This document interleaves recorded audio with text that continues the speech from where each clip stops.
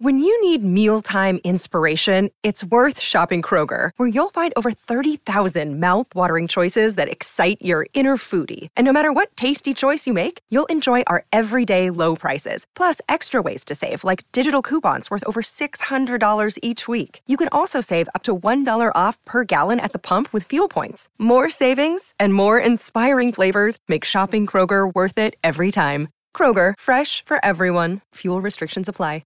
Another day is here, and you're ready for it. What to wear? Check. Breakfast, lunch, and dinner? Check. Planning for what's next and how to save for it? That's where Bank of America can help.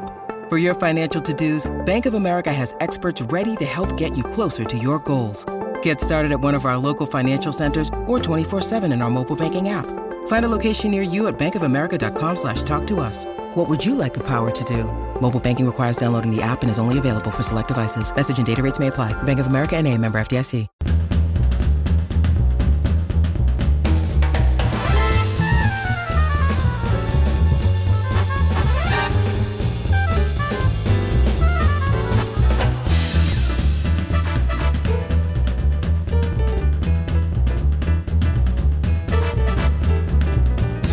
Well, welcome back, one and all. This is your host, Kevin Pollak. Welcome to episode 26 of my marvelous Mrs. Maisel pod. I'm very excited for my chat today. Our guest is an extraordinarily gifted actor.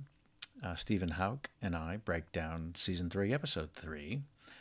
And he's one of these tremendous character actors. A proud community, and I am extraordinarily proud to be a part of.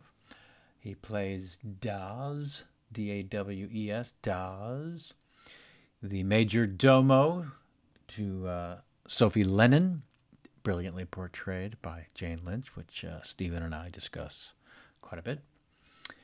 It was just a joy to talk to him about his entree into this universe and his take on who Dawes really was and why he feels he was selected to portray Dawes, as well as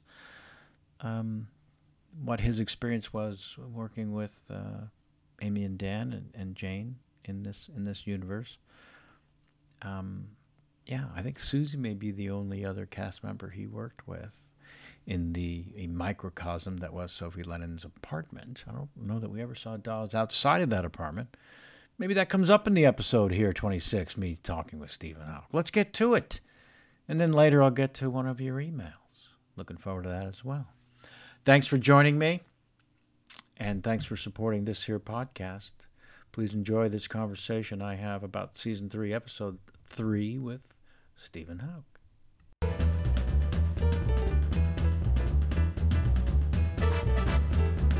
And now, ladies and Jews, please welcome Stephen Hauck. And am I saying that correctly, Hauck? You are absolutely saying it correctly. I was wondering if you were, because pretty much everybody says Hauck, but I figured you'd be prepared and know it was Hauck.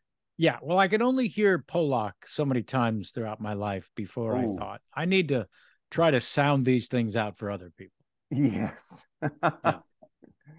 Those of us who come from those European countries where the accent, the emphasis is different, or the AU is an ow instead of an aw. Yep. We should be sensitive to those things, shouldn't we? Yeah, we try to be.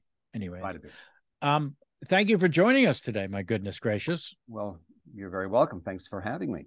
Yeah, I just love you on the show so very, very much, as do so many people, that I'm just thrilled you can join the festivities here to talk about, your comings and goings on the show, and then we'll break down our season 3, episode 6, which, man, oh man, I think 3-3. So sorry, 3-3. Yes, of course, of course. Episode 3 of season 3, titled Panty Pose, written and directed by Dan Palladino. Yeah. So let's start with how you were brought into this world of Mrs. Maisel. Well, I auditioned for Cindy Tolan's office. Yeah. Ann Davison, who was her assistant at the time, was someone I'd known for quite a while. She actually comes from Milwaukee, Wisconsin, and I went to grad school in Milwaukee, Wisconsin. So it was, and she had gotten me one of my first TV jobs on Law and Order, Criminal Wow. Intent. Sure. And knew of me from the program. That, it was one of those showbiz, seems like a coincidence. And then so anyway, she was the one who brought me in. I auditioned and I got cast.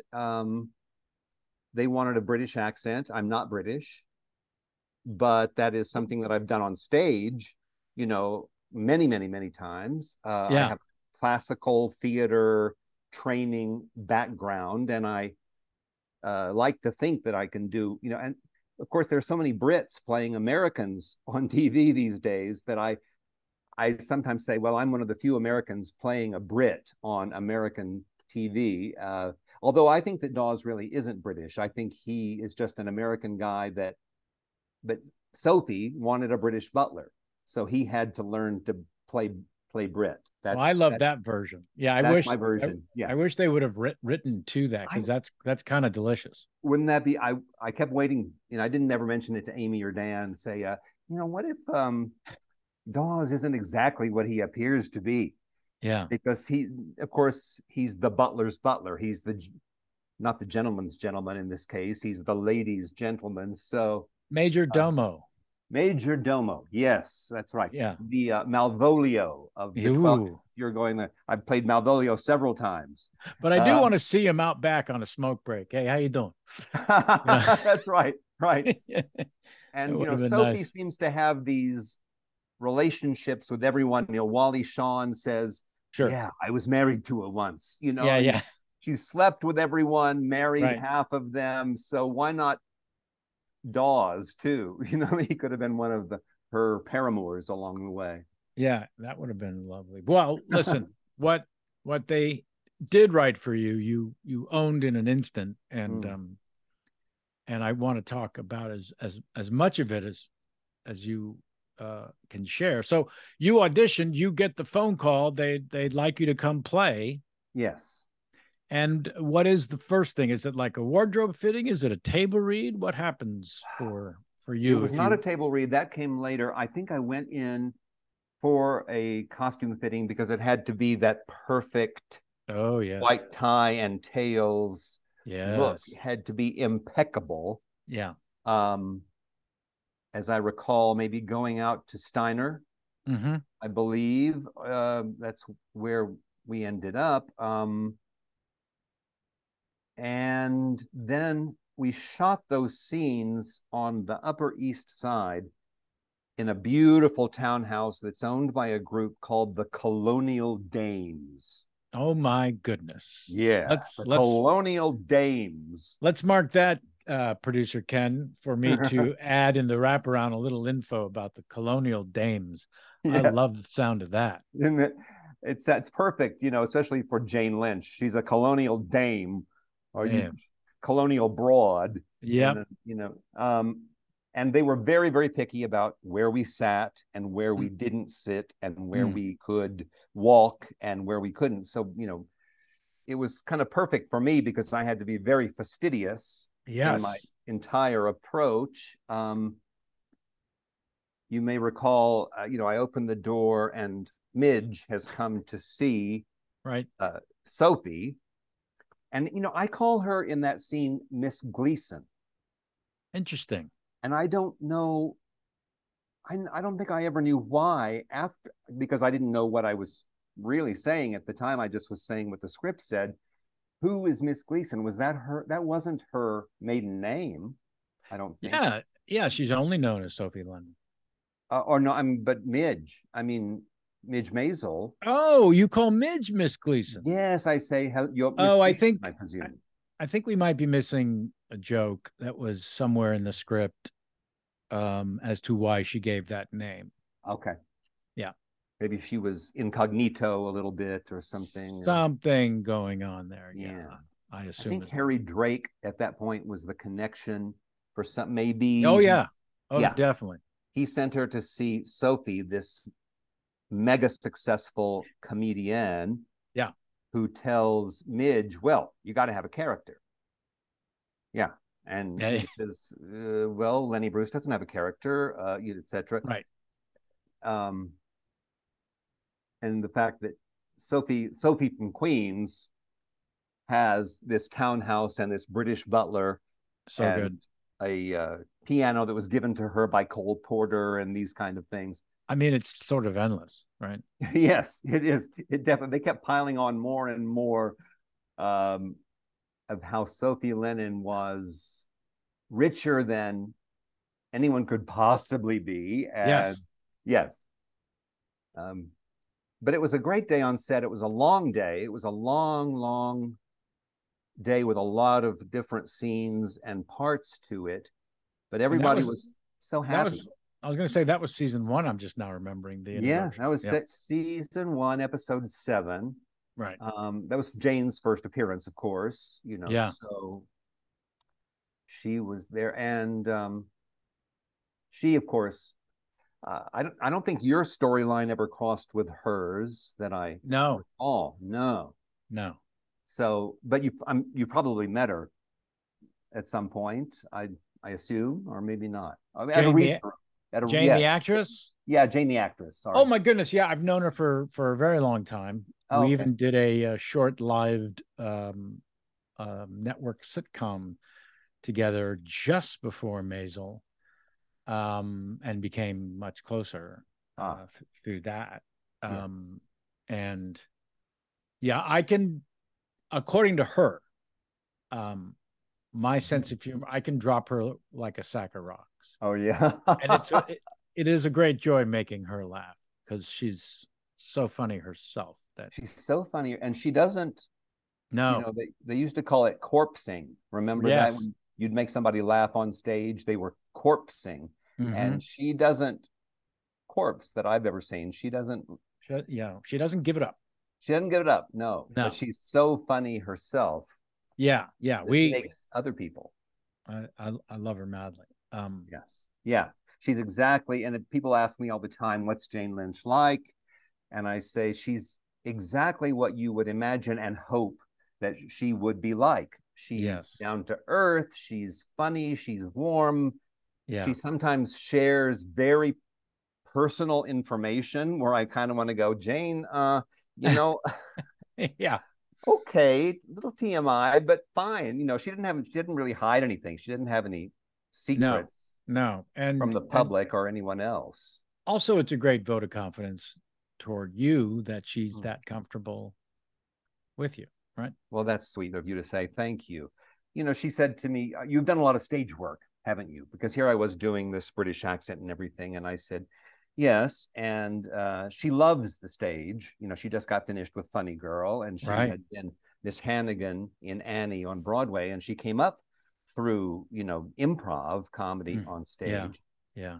But I'll tell a really quick story. I don't know if you'll be able to please use it. That she said, you've done a lot of theater. And I said, yes. She said, oh, I love theater. And you have such a great voice. I had this wonderful voice and speech teacher in undergrad named Susan Sweeney. And I had a mad crush on her. And I said, Jane, I studied with Susan Sweeney in grad school in Milwaukee. So that was that was one of those, another kind of coincidence, showbiz coincidence, that she had picked up on something. But that happens a lot, I think, with people who study classical theater, especially with this teacher. There is an imprint made in the speech pattern, and she picked up on that, and we kind of shared it. So that was one point of connection between the two of us. And each time we would see each other, we'd canoodle and have a great time. We had one whole episode where we were sitting off camera while Alex was on the phone. Oh yeah. So we got to sit in this little fake bathroom on Apple boxes together for the better part of 6 hours or something, and just had, such a great time. Yeah. Kibitzing and that's her doing the things you do when you don't have to be on camera and you're not under that kind of scrutiny. So I had some great times with her for sure. Yeah. I think she and I would both tell you that off-camera stuff may be our favorite kind of. It is, isn't it? Because you're getting paid, but you don't Getting have paid to. the same as if you were on camera. As if you were on camera, Yeah. under the gun. Yeah. And I held my script. She knew her lines. She knew her lines cold. I was holding my script the whole time. I was afraid I was going to forget my one or two little lines. So she's also such a pro. You know, she doesn't ever go up. Yeah, it's true. She doesn't ever corpse, like we were saying. She just brings it every take. Yeah. And they all do. I mean, they really all do. Alex and Rachel, you know, the people that I worked with. So, yeah. The off-camera stuff is talked about, I think, maybe a couple times on this with specific examples, but it's not the norm, I would say, that the showrunners, in this case, Amy and Dan, insist on everyone coming in to do off camera, no matter if it's one line or 6 pages. That's right. Especially the phone calls. They're very particular about that, which isn't the norm, really. No, not at all. And you're exactly right. That phone conversation was between me and Dawes and Alex, Susie, with Jane in the background.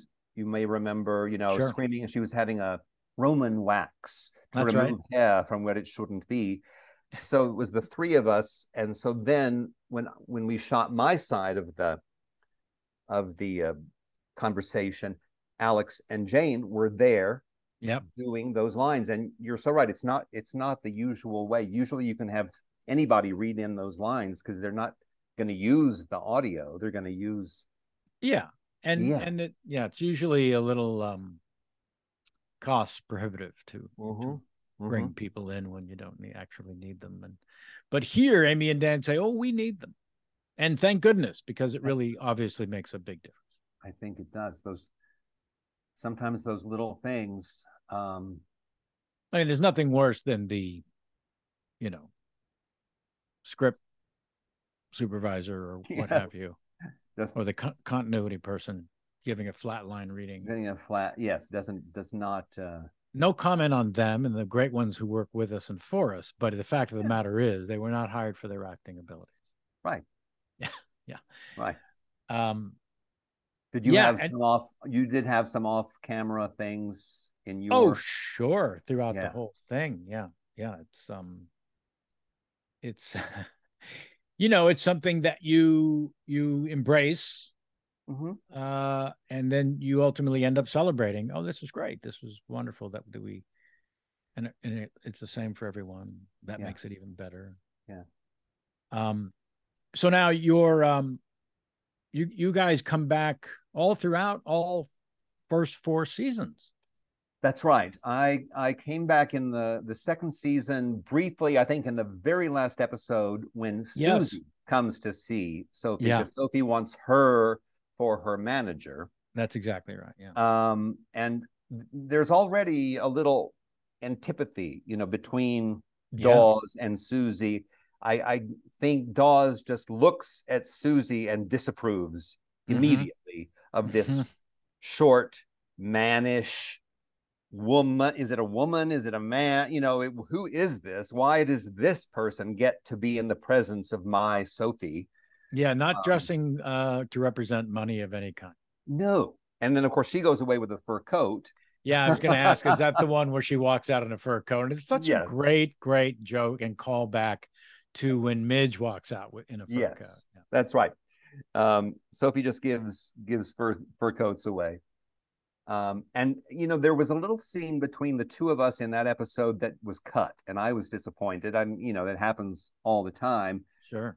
Where I said something to her like, good luck, because she's about to see Sophie, and she goes into the room and Sophie's sitting on a throne with those two Russian wolfhounds next to her. And by the way, which that took a long time to film that, when the dogs would do, the right thing, of course, as animals can be unpredictable. But that was the second season. The third season was, like we're saying, episode 3, where Susie comes back, and there's a little more of that friction. Oh, yeah. Yeah. with Dawes and Susie. And then I show up in that later in that episode. I mean, sorry, not the season. Yeah. He's rehearsing for Miss Julie, and Yes. I'm there, and I hand her a lemon wedge on a silver plate in the middle of rehearsal when she's a little discombobulated. So that's right. I popped up every so often, and then I was in a couple of episodes in season 4, but no season 5. I guess I assume I don't think Jane's in season 5. Am I right? Or well, I don't want to spoil for the Oh, listeners who might be listening to this in Yes, we chronological don't- order. Yeah. We cannot confirm or deny the involvement of either one of you in season 5. great. Edit. Yeah. Well, I do love the moment. Well, let's jump into season 3, episode 3, so that we can get to the point where Susie returns to the manor, because there's some just wonderful interactions there. And thank you for rewatching. Had you just seen it when it originally aired, or are you an actor who never watches your own stuff, or what's? I'm sure I watched it when it came out. Yes, I definitely watched the show. I wouldn't necessarily binge it all, when it dropped, but I of course I wanted to see what of me, remained in, and how it came across.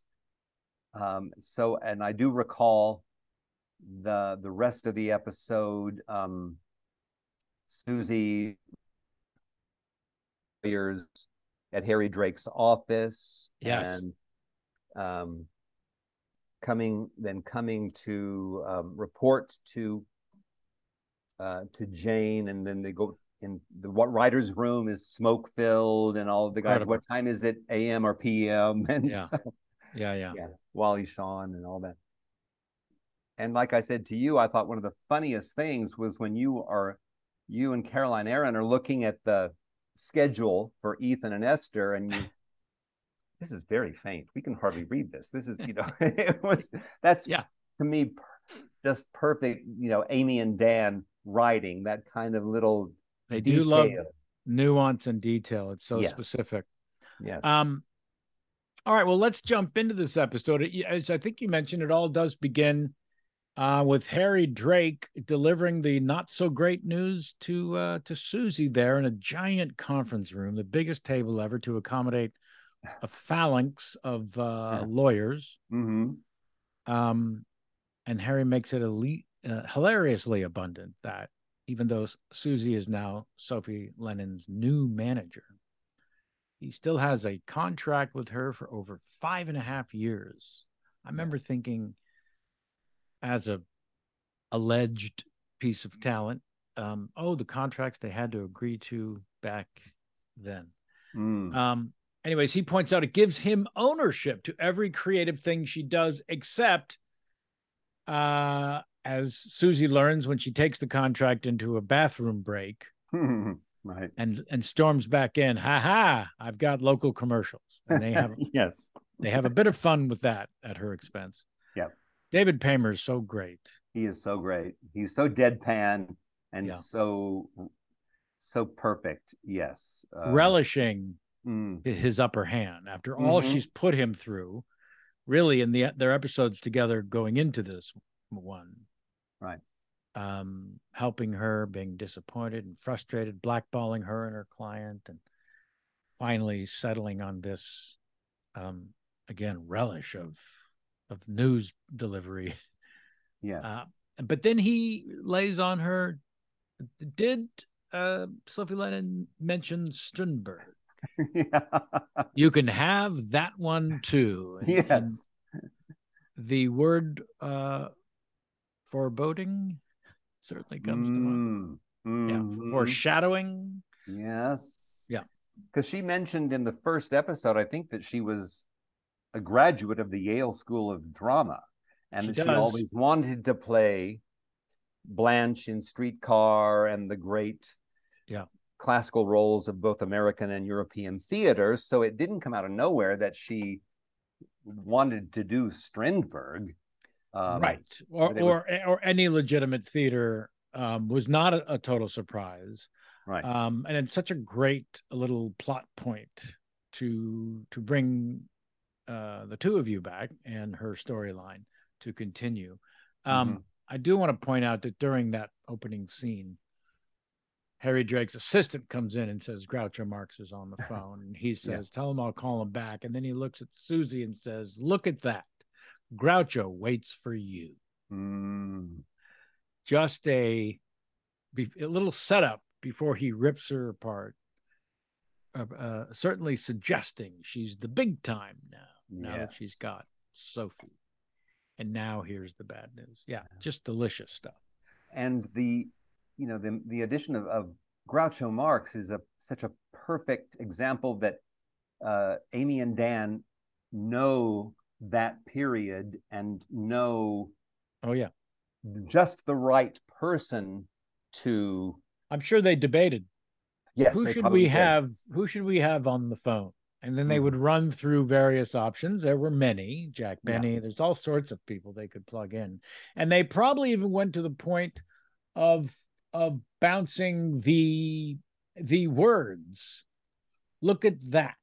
Jack Benny waits for you. It doesn't quite have the ring. Look at that. Gleason waits for you. I don't know. And then they got on Groucho, and that was that. Yeah. Like, that's perfect. He's the perfect person. Everyone will know who he is. One word, one name, rather. It's funny. Just Groucho Marx is a funny name. Sure. But it's indicative of like you said, the detail and the nuance. Yeah. They bring to the writing and to the period. Because they're very true. There are so many little references that not everyone is going to get, but when you get them, you think, "Oh God, I'm so smart. I'm so clever to know who they're talking about in passing." And that's a wonderful gift to give your audience, isn't it? That little. Oh, it's extraordinary. In fact, last season when Midge starts dating the good Dr. Benjamin, wonderfully portrayed by Zach Levi. They have this moment where he takes her to a art gallery and walks her around. And as they're leaving, there's a smallish Asian woman dressed in black holding a green apple, looking at a painting. And I remember texting Amy and saying, after rewatching it in prep for the episode of the podcast with Zach, "Amy, was that supposed to be, And she said, "Oh yes, oh yes." I don't know who was it supposed to be. Oh well, think of the green apple. Magritte. Think of the time of 1960 in the beginning of the art scene, and John Lennon and Yoko. So prior to Lennon, Yoko was quite a fixture in the art world. And so, you would have missed that. I would have missed that. Yeah. But you picked it up. See, well, again, I give credit to my research producer for the podcast and very long time better half, Jamie Foxx. She caught it and said, "Is that supposed to be Yoko?" No. I said, "I'm pretty sure, but let me ask the source." And Amy was delighted that somebody caught it. So there's all those little nuances throughout the show that I think you're right, mostly go unnoticed. That means so very much to Amy and Dan. So the next scene, we go to the Weissman apartment. It's going to be a gathering, and the thrust of the gathering seems to be to pick over Abe and Rose's furniture as they're packing up to move out.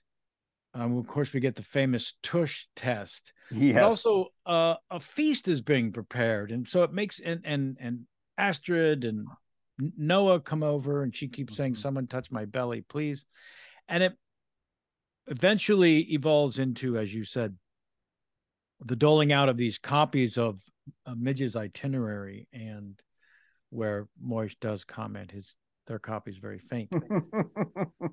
But because of that feast, it felt like, is this a holiday gathering? Or did Zelda make all this food just for the picking over the pieces and discussing of the itinerary. It's never actually answered as a question. Is it not? No. Well, Midge is making her famous brisket. Which makes me think there's a holiday involved. Yes. But it could just be... She pulls that out a lot. She makes it in Vegas for Shy Baldwin's... She certainly does. Entourage, right? And then this one, the oven is broken, so it has to go to the neighbor to be cooked, who keeps half of it. But it's a wonderful little scene where she and Michael Zagan are reestablishing some intimacy. Absolutely, yeah. And it might just be Shabbos, the Jews will gather to eat. Yes. Weekly, if you let them. Yes. But yeah, the tush test, trust the tush, all that stuff is so much fun to play, and again, so nuanced and again, from a writer's standpoint. So the family's going to come over. They're going to look at Rose and Abe's stuff. Let's get Moish and Shirley in there talking about their new home in Forest Hills. And of course, all of these moments sort of, as you mentioned, the rekindling of intimacy between Joel and Midge. And then back to Abe and Rose. What are we going to do? Where are we going to go? And they walk out and see Moish and Shirley in the dining room. And Moish, so many rooms. Had that been brought up before at all, that Moish and Shirley were thinking that they could move in with them in Forest Hills? Or was that the moment when it was? It was the moment, and it was a big highlight for the four of us to play, of course, in the episodes thereafter, when they ultimately moved in with with the Maisels. It was such a fun storyline. But from there, we go back to Sophie Lennon's apartment, when in fact your character lets Susie in once more, and Susie informs him, and this is that delicious part, that listen, since your boss and I are going to be working again together, maybe you might want to treat me with a little more respect. Yes. And Dawes makes it quite certain that that's not coming. Right. Something funny about that, because Jenkins is the guy who opens the door, so that she falls into that room on the side where there's always a group of servants doing very weird, and not weird things, but ironing or sure. Yeah. And so I had to say just Jenkins in one shot, in a not a close-up exactly. And Dan said, just give me a bunch of Jenkinses. And I don't know how you approach that. When I have to do 6 or 7 of things in a row, I start to overact a little bit, or thinking I need to give them big contrasts. Yeah. So I started almost like Jenkins, or Jenkins. Yeah. And Dan's like, wait. I don't need, this is not Commedia dell'arte here, just Jenkins or Jenkins. Well, just a little, but that's tiny things. Yes. Where on stage you might push the envelope a little bit, but I was going I don't know why. I just thought, I guess I better give him big choices. Sure. You went British slamming door comedy. Yes, I really did. And he was very nice about it, of course. That's okay, Steve. Just, and then when they go up the stairs together. Oh, yeah. And she looks back at Dawes and I kind of tilted my head like this because they were going up where I couldn't really see them. And I remember thinking, I wonder if that's the right thing to do or something, but they did keep it in, and I thought it was kind of fun just to watch my head go like this, and then we had to put in that extra line, "I'll be here, miss," later. That was not in the script. We didn't record that. I guess they decided that Dawes needed to say something to Sophie as they were exiting up the stairs. "I'll be here, miss." And I was thinking, "I'll be here, miss. I'll be here, miss. I'll be here, miss."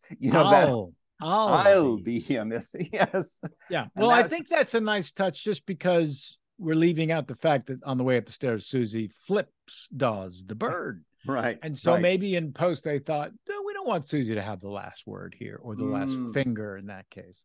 That's Let's right. have Dawes. It's Dawes' decision or effort to not give Susie the last word. That's a great interpretation of that. And of course, Matt Shapiro, the producer who works on the, that aspect, was terrific too. In post, as I was, trying to decide how to emphasize the line, or maybe I was even doing too much with it, he was also there to say, that's all right, just say it, just let it. Because when you have few lines, I don't know how you deal with this, sometimes the urge is to make them count, to act. And it's usually the opposite is to throw them away. This is a normal thing. This is not a dramatic moment. This is just something, there is a purpose to it. Like you say, Dawes wants to have the last word. Yeah. And that is the purpose of the line anyway. Yeah. But it's funny how so many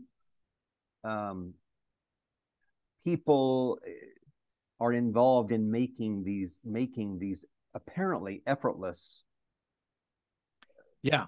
So, we carry, I'm told, about 450 cast and crew. Wow.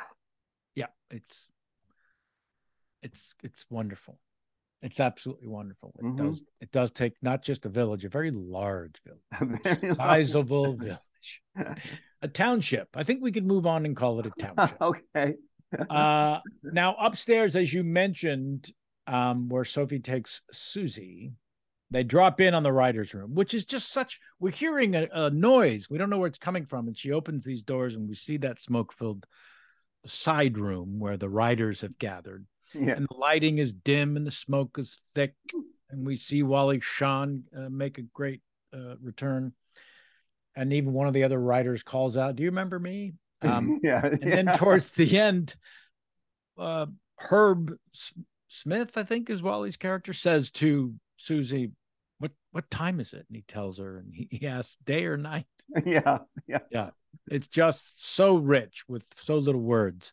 Yes. And then Sophie sits Susie down to explain and share her dream of doing August Strindberg's play Miss Julie. I love she says, as she's explaining it, I was in an orgy once, and the man behind me raved about Strindberg. Turned out to be Eugene O'Neill. Small world. Small world, eh? Yes, small world. An orgy. Just another one of those little Amy and Dan bonbons. Yeah. Yes.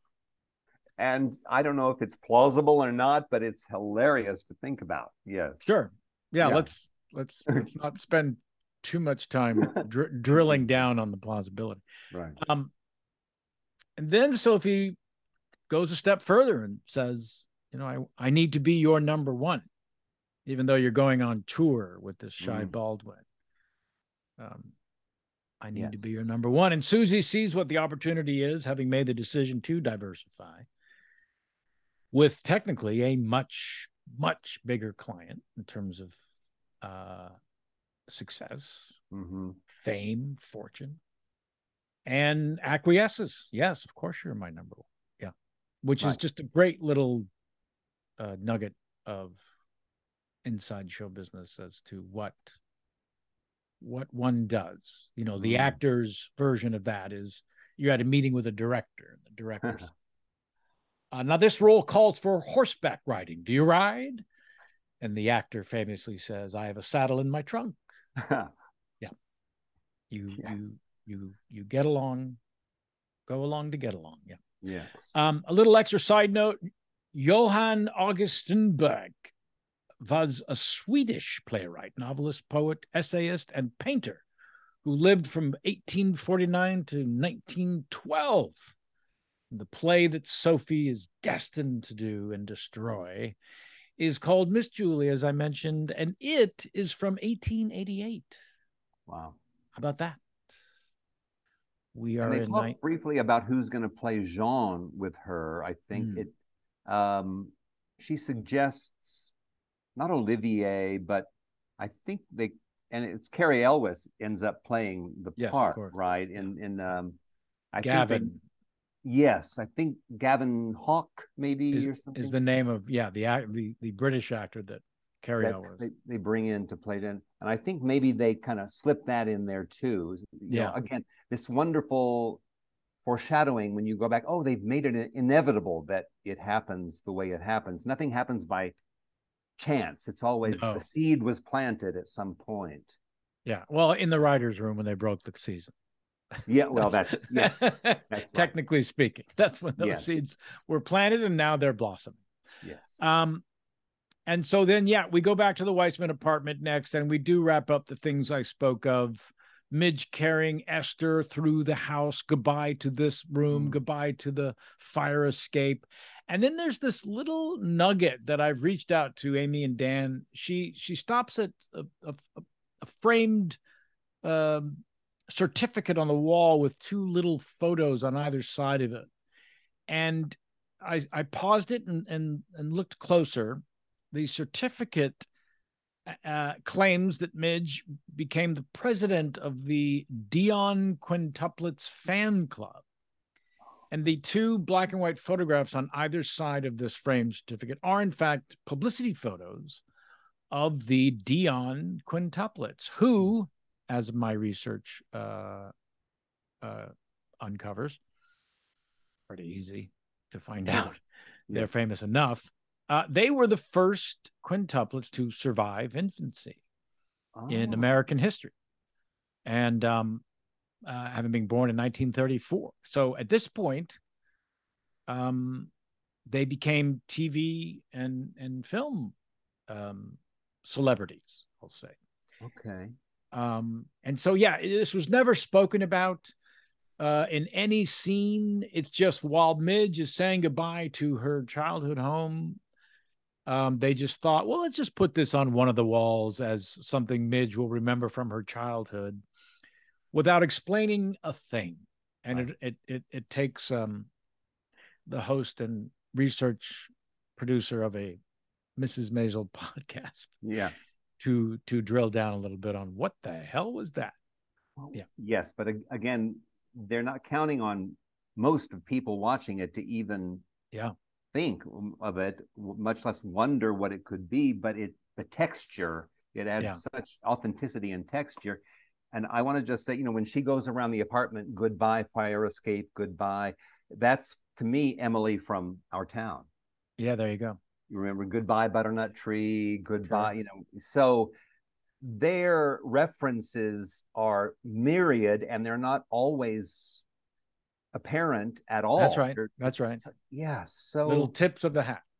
Right. Oh yeah. And so I did mention the moment where just as Abe and Rose are coming out of his former library and saying, what are we going to do? Where are we going to go? I think Abe says something like fate will show us the way or something. And then they come across Moish and Shirley at the table. And that's when, as you said, Moish says, so many rooms. And then Shirley then adds, you just couldn't bring your furniture.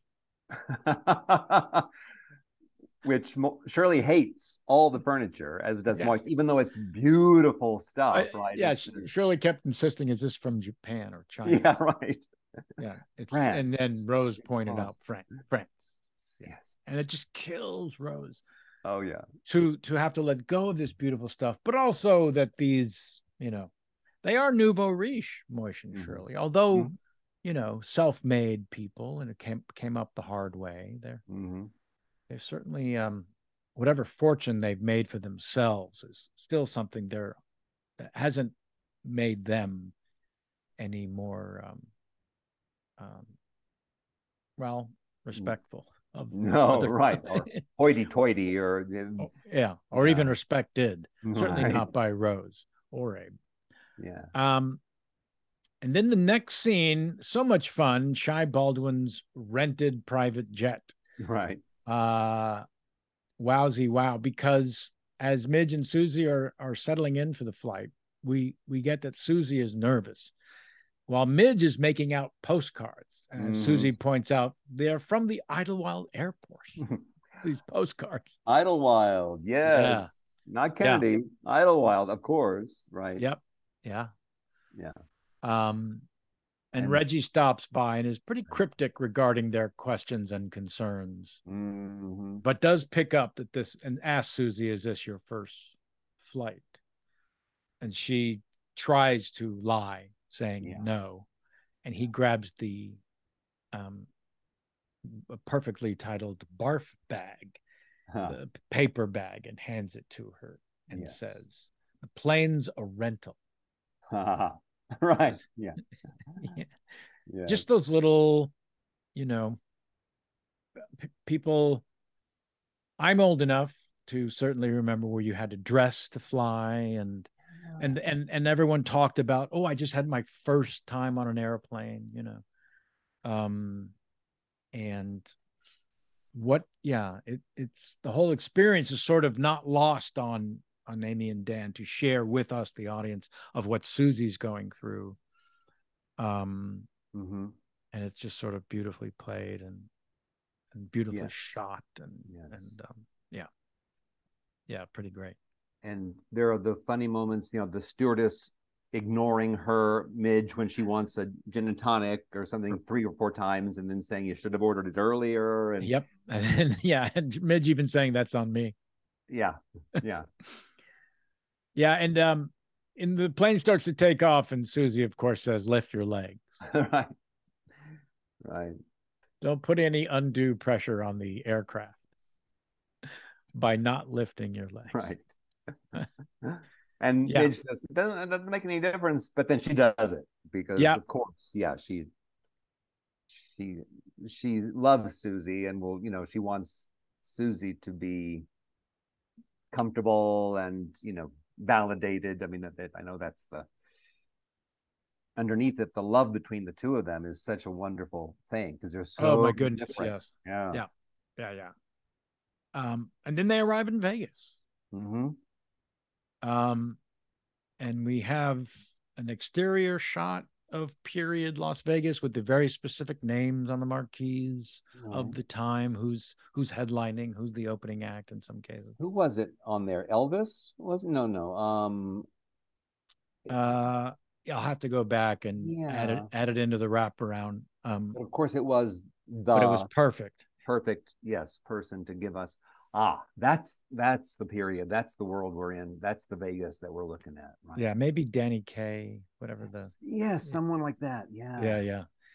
And then they arrive, and they're in Shy's limousine. They're sitting across from Shy. Yeah. And they arrive, and Shy's pal Henry gives them a heads up that the fans are, he gives it like a number rating. It's a level. Reggie says it's a level 9. Yes. And Midge is curious. What does that mean? Yeah. And Shy says, "I don't want to spoil the fun." And he just gets out of the limousine. And then as a oneer, we go from inside the limousine and follow behind Susie and Midge, who experience the line of on either side of their walkway of photographers and news people and fans, all for Shy, of course. And then the next thing you know is I mean, Johnny Mathis is the obvious model, but maybe I assume maybe Johnny Mathis did have that kind of response, crowds, I don't know per se, but of course Shy does. He's that famous. He's that beloved. Oh yeah, no, they're marrying on their own research of Johnny Mathis' career and and there's scenes later, of course, when a future episode where Midge goes on Shy's rented boat. Yes. And ask him, what's it like to be famous? Do you like being famous? So they were certainly led to believe that he is wildly famous. And these moments help to sell that. So they walk into the casino floor and they meet the head of quote unquote food and beverage.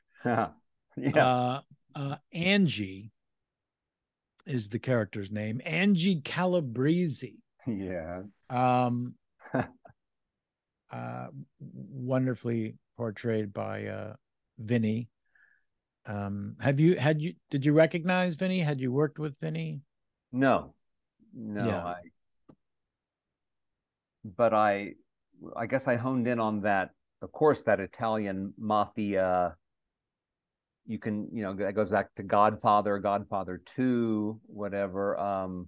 Right, of course. And head of food and beverage, the way they keep repeating that, like, you know what we're talking about, food and beverage, not just food and beverage, food. Yeah. As if everyone knows what the euphemism is. And Midge certainly doesn't, and it's great that they have fun with that. Yes. Lenny Veneto is the actor's name who plays Angie, and he's just wonderful. Yeah. Yeah, and he's great in everything. Sidebar fact: he has played in my weekly home poker game. Lenny Veneto. Okay. Yeah, Flight of the Conchords, I think, is the first time I saw him, but he's been around and he's done great work, and he's perfect casting on this. Yeah. And on the casino floor, another great oneer takes us through the casino floor past many Vegas casino stalwarts of the day, like old-timey slot machines, gaming tables, and a chip man, until we find Shy and Henry and Midge and Susie walking across. And then they get to their enormous hotel room. Yeah. And it is filled with these yellow little bears, stuffed plush animal bears. And we find out what Susie's weird ask for Midge was. Right. And it's they just kept asking me. I panicked and I said, teddy bears. Yeah, that the room has to be filled with teddy bear, right? And the green M&Ms thing. Yeah. Midge even points out, why are they yellow? Why aren't they pink? Yeah. Oh, right. So even that wasn't done correctly. Right. And then I love they actually go to the casino floor, and there's a little time passage as they're gambling, seemingly for the first time, and seemingly Susie's getting addicted quickly. The slot machines, penny slots, penny slots, and as they're pulling the penny slots, you can tell they're newbies because they keep saying the newbie chant, which is that should have been something. Right. Yeah. Every time the wheels stop on not cherry. Yes. Yeah. But she wins. Susie wins. Sure. That's what they do. They let you win just enough. Yeah. And then she's trying craps and she's trying blackjack, returning to slot machines. And then back in the room, Midge, as they're re-entering, Midge catches a glimpse of a band member of Shy's band, Carol, being gently harassed by another band member outside of her room. And they have a little moment they share, which again foreshadowing to future conversations about, let me show you the ropes life on the road.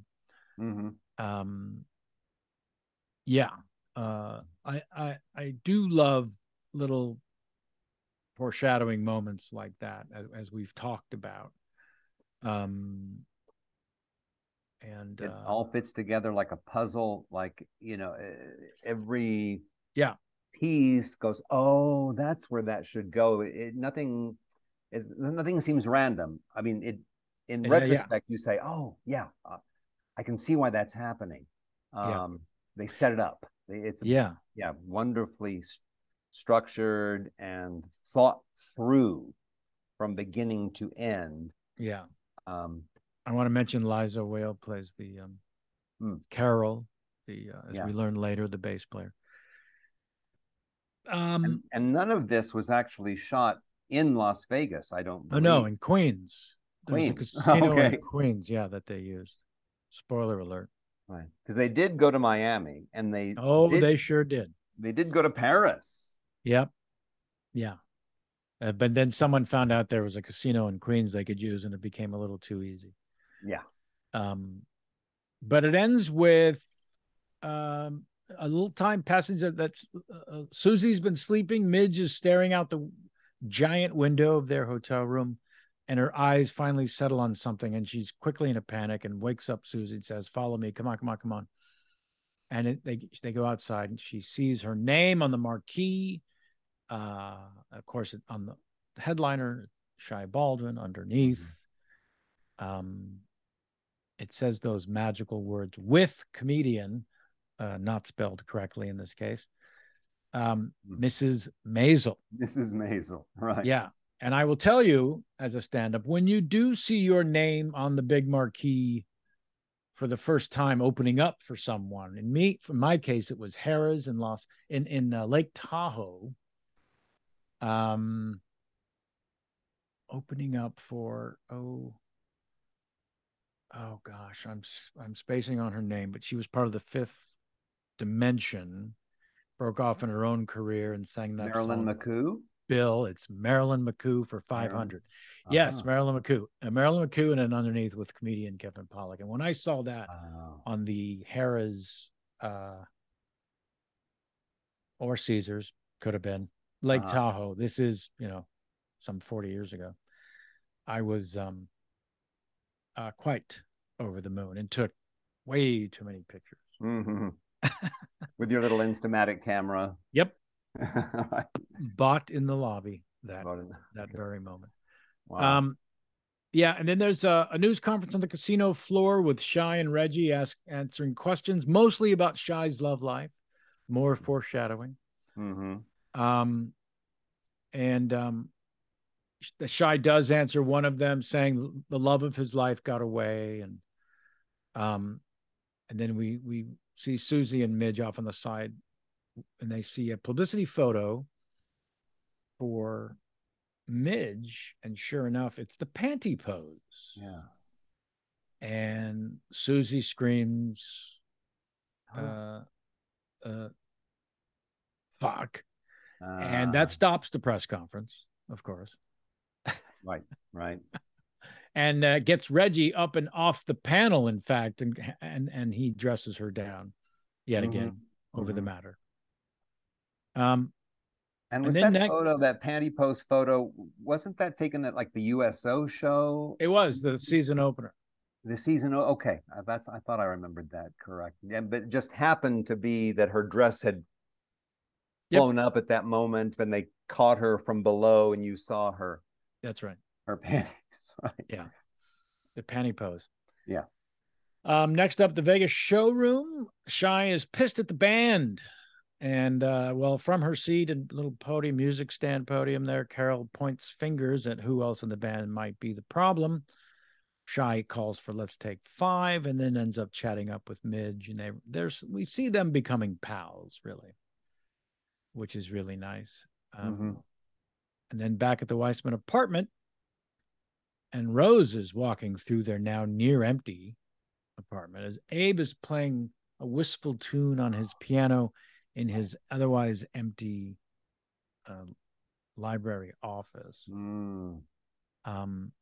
And they both eventually walk to their picturesque window view of Central Park, which had mostly been lost on us. We didn't spend any time looking out, suggesting as they take this moment, maybe they didn't spend enough time looking out this good point picturesque view. Not appreciating what they had, like so much of us do in life. Oh yeah. Yes.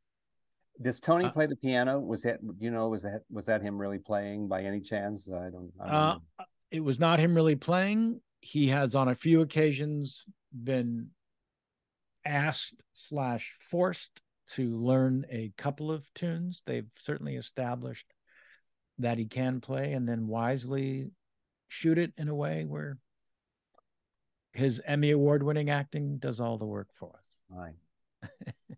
I'll tell you a quick story that in 1989, my high school girlfriend, Julie White, went into the Heidi Chronicles. Oh, wow. And as a replacement. And Tony Shalhoub was playing Scoop. Yep. And Brooke Adams was playing Heidi. They met in that production, yeah. In that production. I think that's where they met. It is, yeah. Yeah. So I saw them because I went to see Julie make her Broadway debut. Of course. Later Tony Award winner, Julie White. Yeah. And when I worked with Tony later, on another TV show that I can't remember the name of. It was fun to tell him that story, that I had seen him and Brooke in the show that brought them together, and they've been married now for 30 something years, I believe. And their beautiful dog's name is in fact Scoop. Is that right? It is. Oh, perfect. Yes. Yeah. How about that? Yeah. Very nice. And thank you for sharing that. That's the kind of stuff I love to hear.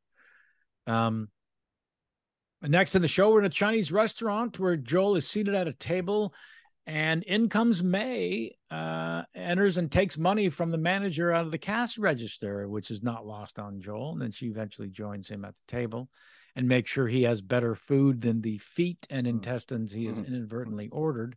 Right. And he claims, after seeing her at the cash register, "I'm on to you." So we have a budding relationship there. We're not yet sure if it's a romance, but something's going on. They click in some way. Yeah, they have chemistry. Stephanie is so great. Oh, yeah. As May. Back at the Vegas showroom, Midge is in the wings, about to go on. She's finally going to open up for Shy Baldwin for the first time. And I will tell you again, as a lifelong stand-up comedian, before I even read this in the script, what's about to happen, when I got to the part where she was in the wings, about to open up for him in Vegas, I knew what was going to happen. I liked that Amy and Dan didn't share with the audience or foreshadow this. We've not really seen her bomb in front of a full house like this. No. Let alone the first time we're seeing her in such a big, important venue. But that is the deal. And especially Las Vegas. I remember I did a couple movies with Steve Martin. In the first one, we got friendly enough where I was comfortable to ask, he knew that I was a stand-up. We talked about those early days and many, many years ago. And, I was able to ask him, so what was it that ultimately had you leaving the stand-up world? And he said, you're playing some big room in Vegas and you just hear the sound of silverware on plates, even as the headliner. And you think, I don't want to be here ever again. And also he was the first sort of arena comedian playing to 20,000 people.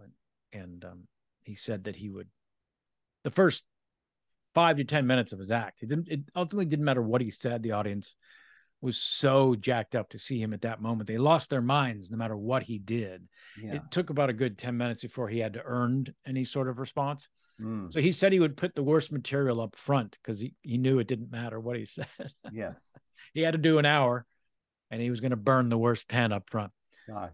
Yeah. Serve the cheap. No, you serve the expensive wine first, right? So that by the time, so it's sort of the opposite. Inverse of that. Yeah. I guess my only near experience of anything like that is dinner theater. Sure. Where you are, clinking of plates, and you hear the clinking, and you thought the modern theater thinks cell phones are bad. Dinner theater, yeah. And also, are there still dinner theaters? Do they still exist?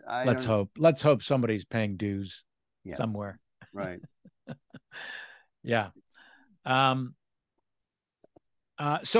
Midge goes on stage and bombs only because the audience is there to see Shy. That's the reason you bomb. That's the reason I had that horrible pang of memory from reading this moment and then ultimately seeing it on the show. These are, but comedians would kill for these gigs, these opening up, knowing that it's not necessarily going to go well. The headliner and his entourage need to love you, which is the case here. And because they know no matter what act goes on before me is being thrown to the lions while they're seating people, in this case, feeding them. Yeah. So that the audience is warmed up somehow, a little bit. I'm not going out completely cold. The great concert genius, Bill Graham. Not Billy Graham, but Bill Graham out of first New York and then San Francisco, where I'm from. Loved putting on comedians before. I mean, I opened up for Pat Benatar on her first tour, but also the Manhattan Transfer, and also, you know, yeah. So you would get, and again, no one in the audience is there to see you. They don't even know who you are. Right. They would appreciate it if you would just move it along. And getting to the point where you were not just making the band laugh from the back of the room was the challenge. Yeah. And hopefully someone was experienced enough to give you a heads up before you went on stage. Listen, this is not going to go great. You need to know that and explain why. And we didn't get that here, and Midge didn't get that here. So we saw her come off stage feeling as low as we've ever seen her as a performer, really. Right. And then she's greeted by Angie, the lovable mobster, who calls her over to his table in the outer restaurant of the showroom and says, "Sit down, you were great. You got big laughs those last two jokes, you know." Yeah. Yes. Yeah, and just beautifully played again by Lenny, and it's just that perfect. It calls over the waitress. She'll have the steak and the thing, and he's ordering for her, and just old world Vegas. Yeah, just beautiful. Yeah. And then Susie, if I can just say, it reminded me a little bit of the Louis C.K. He's performing in his show. He's performing at a casino, and Joan Rivers is in the big room, I think, sure. And he bombs, and then he goes to see her, and she's like, he wants to give up. Mm-hmm. And she just says, "You never give up. You keep getting up there.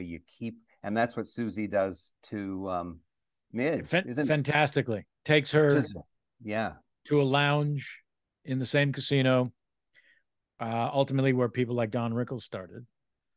And we're seeing a comedian on stage in the lounge, and he's playing to a smattering of maybe a dozen people at various little tables. And he's not killing by any stretch.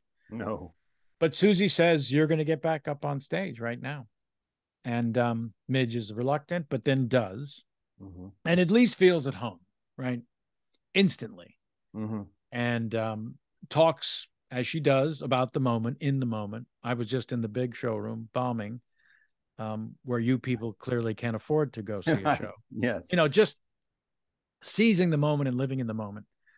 Amy writes those great monologues, as does Dan. And then, sure enough, Shai and his entourage gather at the back of this little lounge, watching Midge on stage. And he's, as they did, you know, the deal with Rickles in his days of being a lounge performer, it was, as the story goes, Sinatra and his entourage who would go and watch Don after their show in the big room. And they would sit in the lounge and have some highballs and watch this rapid fire, crazy little Jew comic that made Frank laugh. And then they became ultimately friends, and Frank ultimately knighted Don in that setting, you know. So a little bit of replication of that here as Shai gathers, and the people who happen to be in this lounge suddenly do get to see Shai perform, even though he pulls Reggie up on stage and the two of them go at something. Yes, that's right. Which is just that great vibe of those days of Vegas where, you know, in the lounges every now and then you would see someone from the big showroom come in and do a little sideshow or what have you. Yeah, I did love that. Yet another great tip of the hat there. And then we go out. We're back in the kitchen, and Midge is making another brisket. In this case, the Vegas casino kitchen, and the entire band and entourage is in there. And again, Reggie gets in Susie's face and says, "Is your girl going to get good? Is she going to get good? Because she could take over as the tour chef," you know, in referencing her brisket and how happy everyone is to eat it. Right. And Susie stands her ground. Yeah, she's going to get good. She is good. And it's kind of great. And then Reggie leads the entourage and Open the Door, Richard, a hit from Louis Jordan's 1947 album. Few albums he put that song on. It's and it was an interaction between him and the band, and it was a bit of gospel, and it was a bit of you know, a sing-along. for a band leader, singer, and the band. And Mm-hmm. so that was another tip of the hat of what might typically happen with a band on the road who gathered in the kitchen after a show. Yes. And that song carries us back into an exterior shot of Moish and Shirley's sizable Forest Hills home, where we see Rose and Abe approaching up the walk, carrying a piece of luggage each, letting us know they acquiesced and buckle up because this should be interesting. Oh yeah, this is oil and vinegar. This is anything with a combustible reaction. That these two couples, yes. Yeah. And if only Dawes had been there to open the door. Open the door, Dawes. Not yes. Open the door, Richard. Right. We had the lyrics all wrong. Yeah. Well, golly, anything you'd like to add as we're sort of wrapping this up? And thank you so much for all that you did and have. Oh, you're so welcome. It's been so much fun. It just struck me how much happens. Yes. That's just one episode, and the plates spinning are mind-boggling because and it's taking place in different places, and it's one of Amy and Dan's so rich and so layered. There's nothing that doesn't happen without a reason, without repercussions, without a subtext, without something happening underneath what's happening. It's you're making me appreciate the show all over again. Well, good. Get down that way. Yeah. That's my pleasure. And and your participation in this magical show is a fan favorite and a favorite of the cast as well. And just incredible. Just owning a character within a nanosecond. It's one of the challenges and joys when it happens. And Amy and Dan's genius is in much is in casting. And so to be selected by them, but then to want to make mom and dad happy and proud. Yes. Is celebrated in your performance as well. And what a joy to have you. Well, thank you. A part of this show and a part of this podcast. It has been a wonderful run for me. The four seasons, getting to come back, because as you know, when you come back to a set and hi, how you been? Jane or Alex or Dan or Amy, there's a whole different okay, I'm not going to be holding my breath quite so much about not at all doing something, doing it right.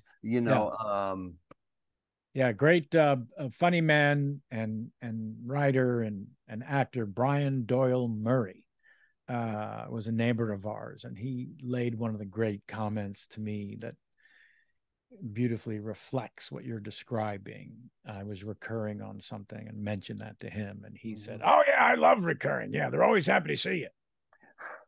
And there you haven't worn out your welcome yet. But they're glad to have you back for. Also, the slight undertone of there might be somebody in the regular cast that's annoying them, so they have the reprieve. Yes, that's right. That's right. And they work. They're so nice, then to keep all those plates spinning, as we were saying, and yet to make, to all appearances, the set feels so relaxed. Yes, quite relaxed, and also relaxed. They love actors. Amy and they love, and I'll tell you one just quick. I know in one of the episodes that Amy was directing, she just sort of mentioned, "Oh yeah, I do have 30 pages to write." So she was directing the episode and writing a future episode during setups.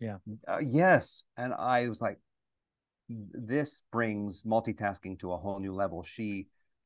Because directing and acting, or writing, any of those to me would be a more than full-time job, and she can sort of finesse both at the same time. I mean, that's Yeah, the marching orders from Amazon from the beginning, who are in this case the studio and network, was just make every episode look like a movie and feel like a movie. And so Amy and Dan have beautifully executed those orders, and they are kind of savants in a way to make a show this large and this, it's large and yet diverse and magical, visually stunning. The music is extraordinary. The writing is just such a cut above. And yes, and I keep thinking of that word layered again. Oh, that yes. Nothing is superficial. Nothing is no.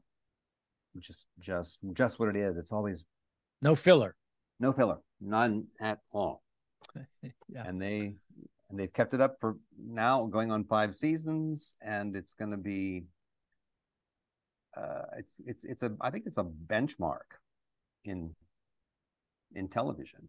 That's a fair bet and assessment. Let's just say it. It's a benchmark. It's a benchmark. I mean, absolutely.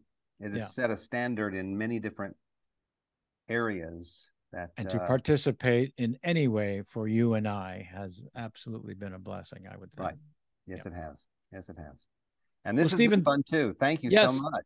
Thank you. It was one of my plans all along, my sort of laying out through the cast in front of the camera, but also behind. Just spoke with Donna, our genius wardrobe magician, yesterday. And I've spoken with Bill Groom, our genius, also multi-award winning production designer. And so many, and the writers. And so, you are a equally important part of the show, and thank you for all your work on it and helping me to recap the panty pose. The panty pose. Yeah. Yes. Thank you, Stephen. How would Dawes say that? Jane would always go around saying Dawes. Yes. Yes. Stretch it. Yep. Stretch it out, baby. All right. Thank you. Thank you. It's been a pleasure. Yeah.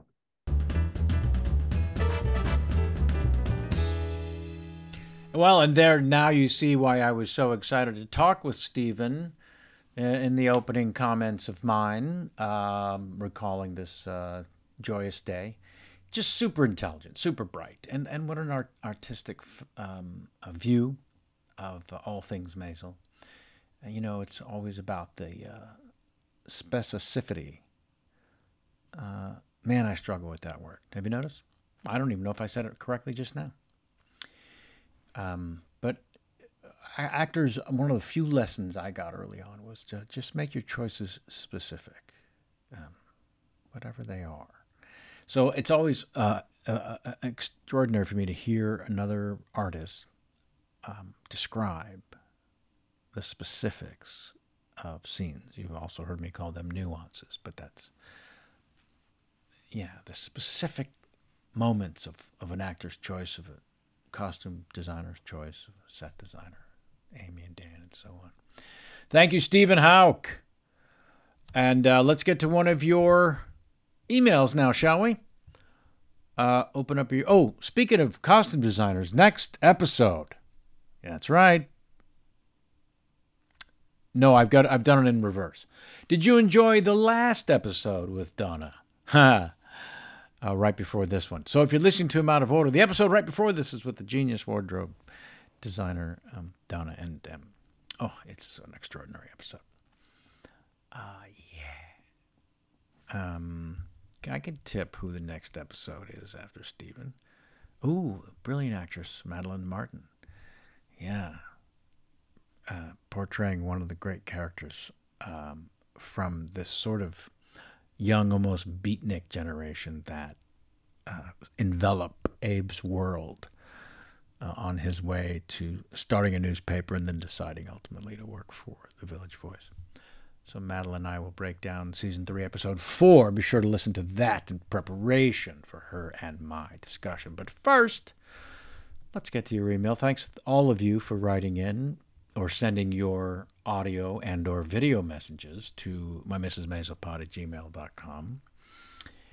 And yeah, if you listen to the Donna episode I'm remembering, don't forget, for a chance to win an autographed copy of her book, write or record, send me message, please, about what was your favorite outfit and what scene, what character, why, what made it so great. Give all the specific choices you can make in order to possibly win an autographed copy of Donna's book. Her autograph, by the way, not mine. That would be funny, though. Okay, let's open up the mailbag, shall we? Oh, boy. Our mail today comes from Naya. I don't think I'm saying it correctly. N-A-I-A. Who writes, "Hello, I'm Naya, and I have 3 questions for the Maisel family. For Kevin Pollak, Moish didn't find Midge so funny, but what was her funniest moment for you?" I assume she meant you, Kevin. So Midge's funniest moment, well, it's never easy to pick the one, so I'll give you a couple. That very first monologue when her very first time on stage, drunk in the pilot, stumbles on stage. So good. But also I love how brilliantly funny she is in the season 4 opener on the Ferris wheel, Wonder Wheel, as it's called, at Coney Island. Yeah, extraordinary. But also when she performs live in Miami, when Abe accidentally or secretly watches her, unbeknownst to her, and then she discovers it at one point during the show. That whole. And then her performance at the Apollo Theater, also extraordinary. Yeah, Rachel Brosnahan is a one-of-a-kind talent with pretty absurd timing and understanding of the musical rhythms of dialogue and acting and comedy. Bless her. And bless you, Naya, for asking that wonderful question. You've got 2 other questions, so one from Michael Zieg, one from Caroline Aaron, and I will pass those along and get those answers back to you. You go on to comment in your email, "Thank you so much for doing the podcast. I love the show so much. It changed my life in so many ways.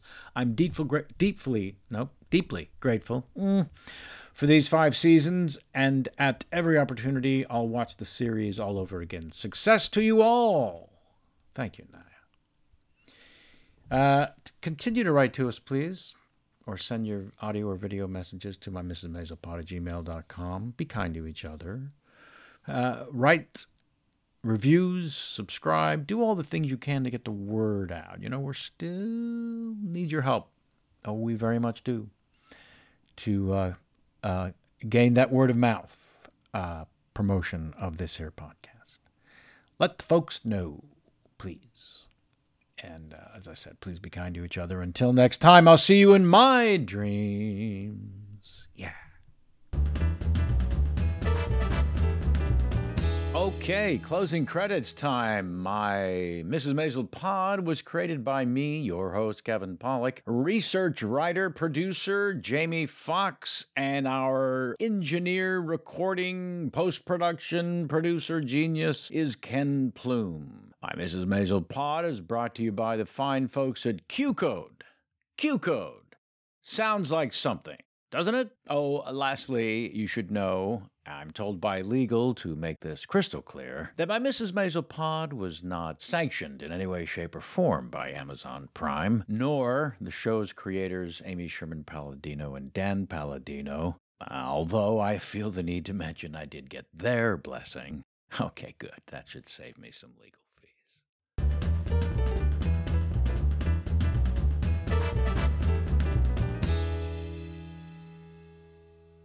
Everyone needs a break from the real world. That's why we played games as kids, and that's why we should play games as adults. I'm Troy LaValle. And I'm Joe O'Brien. And back in 2015, we started a podcast called The Glass Cannon Podcast, a show made up of comedians and actors playing a fantasy role-playing game. And now is the perfect time to start listening because we just started a brand new story. It's basically Lord of the Rings meets Game of Thrones meets X-Files. Search for The Glass Cannon Podcast on your podcast app of choice. Hey, life is hard, so come play pretend with us. Welcome to a journey into the heart of the Texas Renaissance Festival, the nation's largest and rowdiest celebration of medieval fantasy. But what lurks beneath the facade of tights and turkey legs? Well, we dove deep into the Empire to uncover a history marred by mystery and misconduct, murders, assaults, and other crimes that tarnish its legacy.